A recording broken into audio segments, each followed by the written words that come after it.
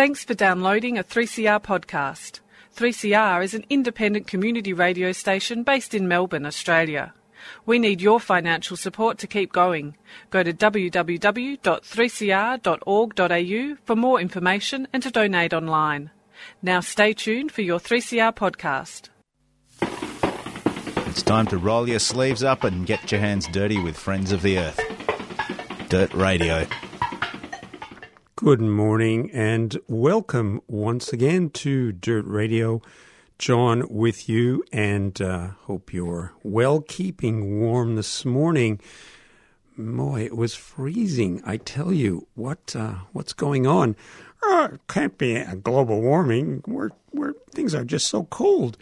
Anyway, we are Dirt Radio, of course, and thanks to Yarra Bug once again.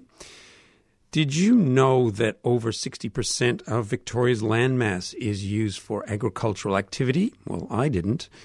Gippsland, for example, is a region that produces 23% of Australia's milk and some of its best beef. The region is also overlaid by a multitude of onshore gas mining licenses.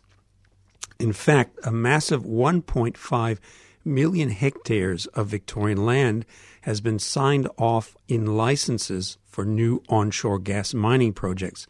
Lots of times we hear the term fracking used to describe these projects. Due to community pressure, at the moment there's a moratorium on all approvals of onshore gas drilling. But this moratorium is going to be running out very soon. And there's an inquiry on right now to investigate what should happen next. The inquiry's been around to several regional centres already, and its next sitting is here in Melbourne on Wednesday at 10 a.m.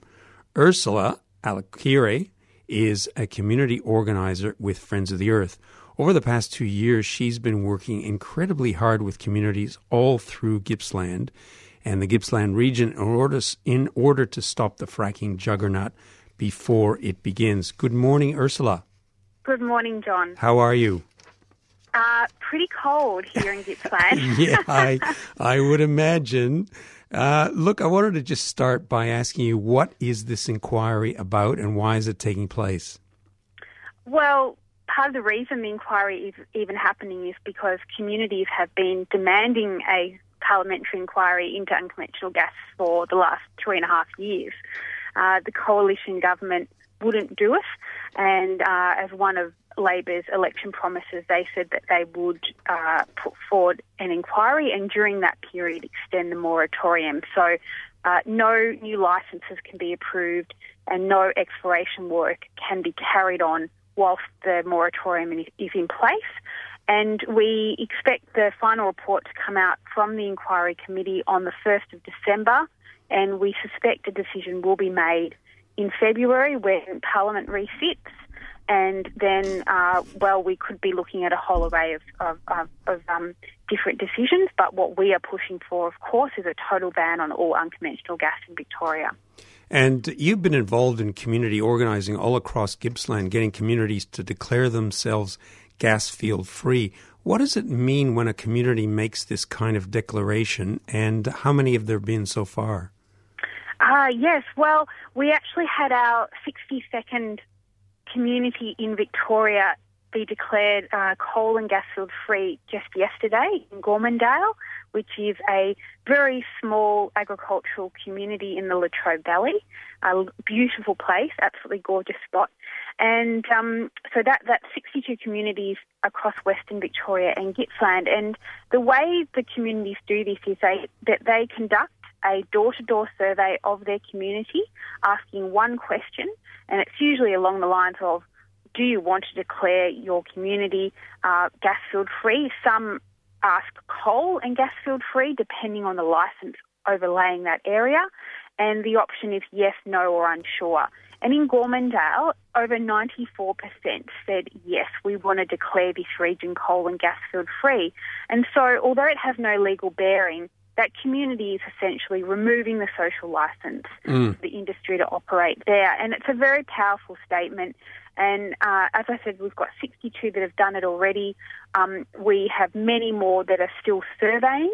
and I suspect we'll have another 20 to 30 communities declare by the end of this year. So it's always growing, and it's just a way for communities to feel empowered and to make a decision about what they want the future to be in their area, but also the whole region. What Gormandale? Just give us a little idea. I'm not sure where it is myself. Is it in farmland? Yes, it is. It's very much. There's a small milk bar, a football club, and a town hall in Gormandale. It's a very. There's many of these little picturesque towns in Gippsland. There are farmers there. There are organic and biodynamic farmers in the area. And it's just a beautiful place in the world that produces very safe, clean food for our consumption. And they are actually covered by a coal allocation overlay. And they are bordered by a tight gas licence on one side and a coal seam gas licence on the other. So it's a really good example of the sort of threat that a community like that is under. It's really the triple whammy, and it would just be, they would cease to exist how they are. Farmers could not continue farming if those mining licences were able to go ahead. And what you're alluding to, I think, and something that we're all concerned about, us in the city, as well as questions about food security. And my understanding of the way these unconventional gas drilling sites and operations work is that is a serious issue. Yes, food security, water and food security is a very serious issue for all of us. We have a clean, green food-producing image in Victoria, and the reason we have that is because we have an extraordinary international reputation. Farming is a highly regulated industry. People think that organic farming is highly regulated, which is true, but even conventional farming is highly regulated, and that is to make sure that the food that ends up on our plates is safe for us to eat. And it will become increasingly difficult for farmers to produce safe food if they're dealing with an unconventional gas industry, and we know that the two cannot coexist. And it's a question we have to ask ourselves. Do we want to support an industry that will be here for potentially 20 to 30 years at the most, or are we going to protect our food and water security that has supported us for over 100 years and will do so for many more years to come? And there is a massive growth in agriculture in Gippsland and Western Victoria. So it has massive potential, and we really have to stand with these communities to protect that, because without the food bowls of Victoria being protected, we are all in a lot of trouble. Look, that actually leads directly to my next question very nicely, in fact. As I understand it, your campaign at the moment is to try and build an awareness of the impacts of onshore gas mining in Melbourne, in Melbourne's communities, in a sense bringing the city and the regions together. And the way you're talking about this seems to me to be a really good way of leveraging that connection between the city and the country. Absolutely. We are all connected in this. When you start to look at it that way, where does the food come from in Melbourne? It doesn't just pop up at the local farmers markets or in the supermarket. It comes from somewhere, and a lot of it comes from Gippsland and a lot of it comes from Western Victoria. And we do take it for granted that we have such a wonderful choice of incredible fresh, clean produce. But the other part of the equation that we need to consider is the tourism industry.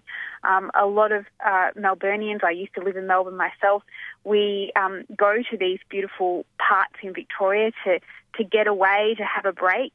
And tourism will be very, very heavily hit if we're talking about gas fields. No one wants to holiday in a gas field. So it's not just agriculture that will take a massive hit, it's also tourism. And is that the way are you in fact trying to connect with the city in those sorts of terms?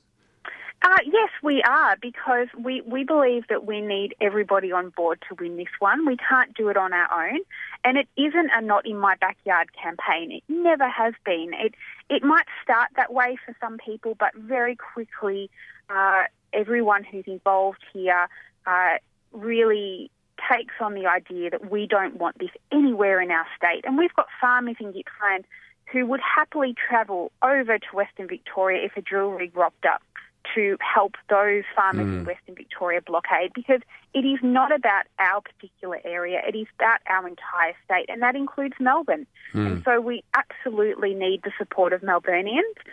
We are absolutely in this together. We will all be impacted eventually if this is to go ahead. So, yes, farmers are calling on support and help, and there's a lot that can be done in Melbourne as well that doesn't have to happen in the regions, just to raise awareness, asking those questions, talking to your family and friends, organising a meeting, and that's really important because it really gives us a lot of hope here that we can hold this industry at bay. And the inquiry's on Wednesday.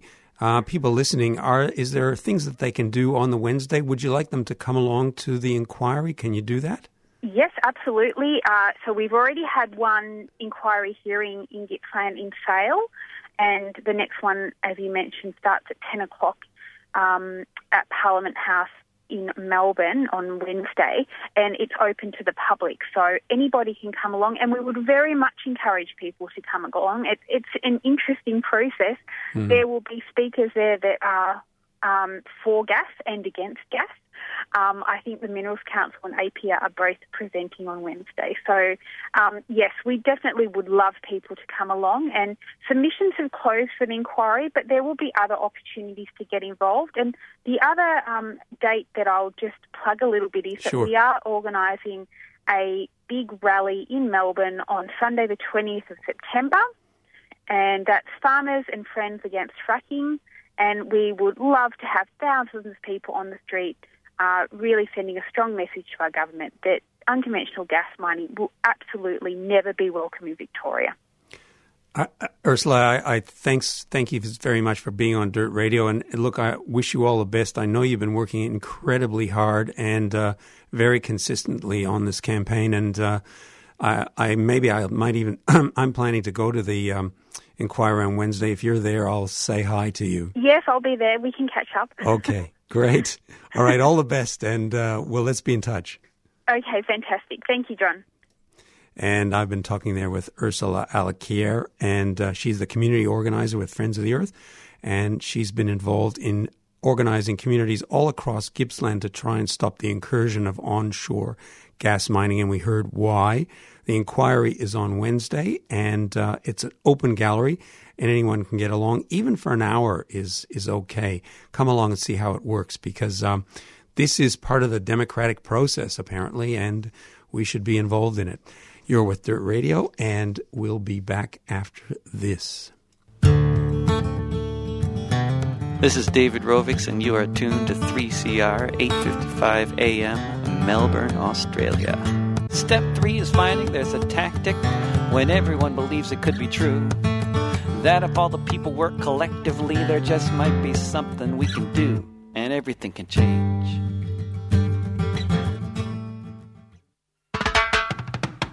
Politicians and mainstream media are fueling anti-Muslim hate. Attacks on Muslims are increasing, and the fear is causing some women to restrict their movements. Worse, an anti-Muslim political party is launching in October. It's time for people who oppose bigotry to organise. Stand up and speak out against Islamophobia. Sign the statement at www.voicesagainstbigotry.org and ask others to do the same. Don't be a bystander. Voices Against Bigotry is a 3CR supporter. 5, 4, 3, 2, 1. You're listening to 3CR Community Radio. And you're listening to Dirt Radio this morning with John. This coming weekend, the Australian Labor Party holds its 47th National Conference at the Melbourne Convention Centre. These ALP Talkfests bring about 2,000 delegates from all over the country. The previous one was held in Sydney in 2011. And the Labour Party's National Conference is its highest decision-making body, locking in policies and future directions. Environmental campaigns from all around Melbourne are planning a big presence outside the convention centre this Saturday, and that includes Friends of the Earth. Cam Walker's Friends of the Earth campaign coordinator has put out a call for all of us to get down there on the day, and he's with Dirt Radio this morning to explain to us why. Hello, Cam. Welcome. Thank you. Good morning, John.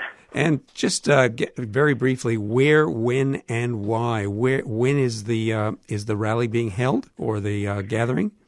So outside the convention centre. The conference goes over 3 days. On the Friday morning, which is when all the delegates come in, a number of groups, including Environment Victoria, will be handing out leaflets with a bit of a platform that we'd like to see the party adopt. But the main rally is on the Saturday morning. I'll have to check it, but I think it's 9:30 in the morning. It's certainly in the morning. Okay. Yes, we're just encouraging people to come down. I think that with the absolutely appalling environmental track record of the current federal government, we really need leadership like never before from the ALP. So even if people are perhaps a little bit cynical about the role that the ALP might take on the environment, and particularly as we head towards a federal election, it's really important we put pressure on them this time. Cam, I just read in the paper this morning that someone's writing that this is a make or break moment for the labour movement. How does this kind of dramatic statement relate to environment issues? Well, perhaps it's true across the board. Obviously, we have a really changing national political landscape. We have the rise of the micro-parties. We have balance of power in the Senate, which makes it quite difficult for business as usual politics to proceed, because the micro parties and the crossbenchers have power that they didn't have in previous decades. We have the rise of the Greens, who have really adopted the mantle of a progressive political party and fill in that space. So given that we have such ideologues running the country through the federal coalition, I think that many people are looking to the ALP and are looking to them for leadership on progressive issues, and that cuts right across the board. That's foreign aid, that's asylum seekers and treatment of refugees, but it's certainly also true of the environment. And last week there was a leaked document apparently to do with carbon tax, a reintroduction of it. How do you think that'll play out? Yeah, that was an interesting one. I would think that it's a fairly toxic issue to put in place a carbon tax at present, or attempt to. We think there's just so many better ways that we can just get action now. A carbon tax is probably a longer-term reform, given the politics at play in our country at present, but certainly a really strong renewable energy target with really good short-term targets and support to get to a higher, say, a 30 or 40% target within a very short time frame. That would drive action on climate, that would displace coal, and that would create incredible numbers of jobs across regional Australia. So we think that's a logical starting point in this conversation, rather than going back to the tax conversation. In fact, I was reading about the conference, and apparently somebody's going to be proposing that the ALP commit to a 50% clean energy policy by 2030. But I also read in the same piece that this has triggered a backlash from the union, saying the target's going to cost jobs. What do you think that will happen? How does the ALP actually try and create a sort of balancing act between these two things? It's always complex, and of course the actual platform that's going to conference was agreed on months ago. There's a very long party process whereby all the affiliates put in, their bid, so to speak, and that's compiled by the shadow ministers of the day and kind of crunched into a single document. And then you have the beautiful democracy of all the resolutions that will come up from delegates on the floor, and that's of course where it gets interesting. And there are both sound environmental policy coming through the actual platform, plus there'll be any number number of resolutions coming up from the floor. And, of course, for the party that's seeking to fill the progressive political space, it is a tension. Some unions are very progressive on climate change, some unfortunately not. But the way we look at it is, coal has an end point. Burning coal in the 21st century doesn't make sense, and we're going to lose capacity no matter what. We're going to lose power stations no matter what. So, we hope that when it really comes down to the wire, that all the unions, regardless of where their members are, understand there are so many jobs in renewable energy. There are so many jobs in energy efficiency. There are so many jobs in local manufacture, if that's what we decide to do, building our trams, our trains, our buses here and so on.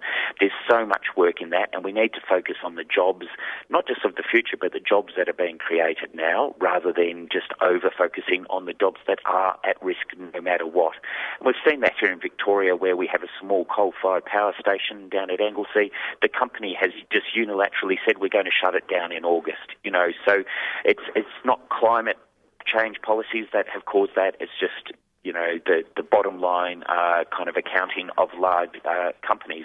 And the thing we need to remember, of course, is that here in Victoria, all our stationary energy, the brown coal energy, is all owned offshore. We're just one little operation amongst many, whereas renewable energy can be locally owned and is going to be a much better kind of partner and neighbour, both for people who work in the industry but also for the people who live around that industry. That's a very interesting point that you're making about the brown coal being mostly owned offshore. I think that's a very real and very live issue at the moment.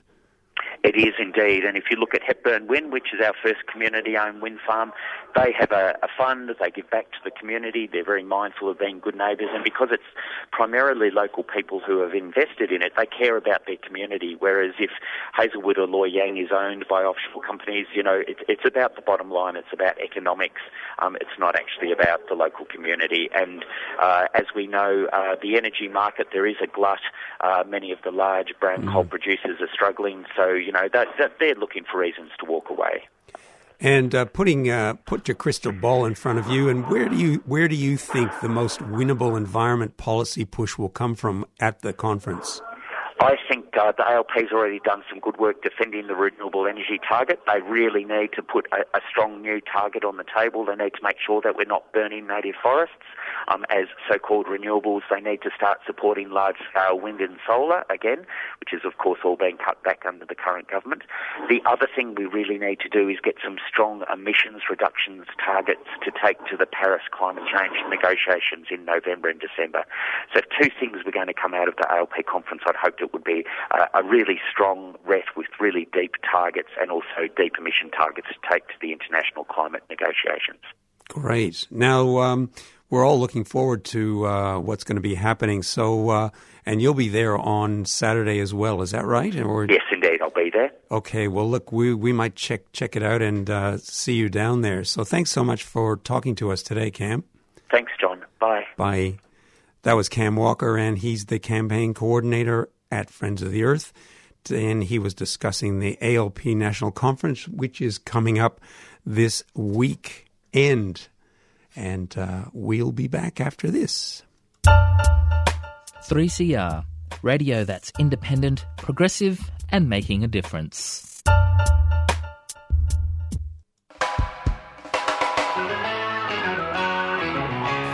Want to support 3CR's diverse and independent voices? Donate to 3CR's annual Radiothon. We still need your support, and it's not too late to donate.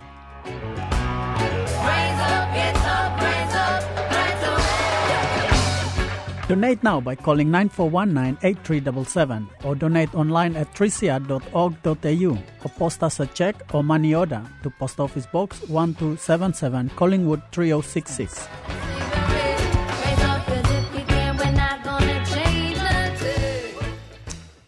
Dirt Radio is where you are, and we're here every Monday from 10:30 to 11.